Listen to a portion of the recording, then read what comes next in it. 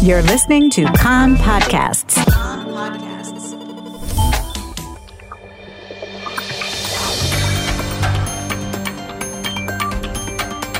You are listening to the English language news of Kan, the Israeli Public Broadcasting Corporation.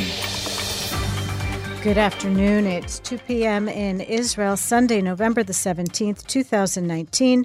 This is Nomi Segal with the top news at this hour. Prime Minister Benjamin Netanyahu says Israel did not promise anything at the end of the latest flare-up in the south and did not change its security policy.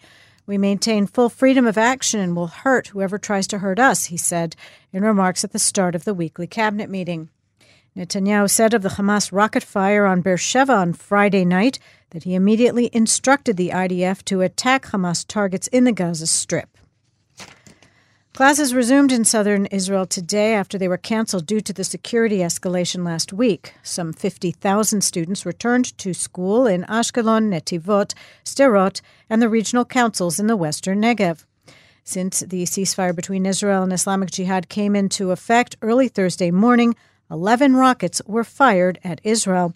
An explosive balloon was also discovered in the Shara Negev region yesterday. The IDF continues to investigate the circumstances of Thursday's bombing of an Islamic Jihad commander's home in the Deir al-Balach area in Gaza, in which 8 family members were killed. The IDF spokesman said that the structure had been identified previously as Islamic Jihad military infrastructure, and several days prior to the strike, the target was again authorized in line with procedures. The army said that at the time of the strike, no uninvolved civilian casualties were expected, and the IDF regrets such an occurrence. Turning to politics, Blue and White leader Benny Gantz says he will do everything in the coming days to form a broad government that will be attuned to the needs of the public. Gantz said in a statement that such a government will take care of those stuck in traffic, those who cannot afford to purchase a home, those who again ran for shelter this weekend, and those who are in hospital corridors. The Blue and White Party leader's mandate to form a government expires at midnight on Wednesday, with Blue and White still refusing to sit under a prime minister facing indictment, should Benjamin Netanyahu be charged, and the Likud insisting on sticking with the right-wing religious bloc of 55 MKs. Speculation continues to swirl of the possibility Gantz might pursue a minority government with backing from the mostly Arab Joint List Party. Gantz met last night with President Reuven Rivlin and updated him on the status of the coalition talks. They also discussed Rivlin's outline for a unity government, which would include arrangements for incapacitation of the prime minister in the event Benjamin Netanyahu is charged in the corruption investigations against him. Prime Minister Netanyahu is due to meet today with Yisrael Beitenu leader Avigdor Lieberman. Likud cabinet minister Gila Gamliel told Kan she hopes an opportunity will be created to form a right-wing government with Lieberman a part of it. Blue and White Party negotiating team members are due to meet today with representatives from Yisrael Beitenu and Labor Gesher. Meanwhile, the Likud is accusing Blue and White of having already reached understandings to form a minority government backed by the Arab MKs. Prime Minister Netanyahu released a video last night warning that such a scenario is a greater disaster than another round of elections and poses an historic danger to Israel's security. The Likud is convening an emergency conference in Tel Aviv this evening with heads of the right-wing religious bloc.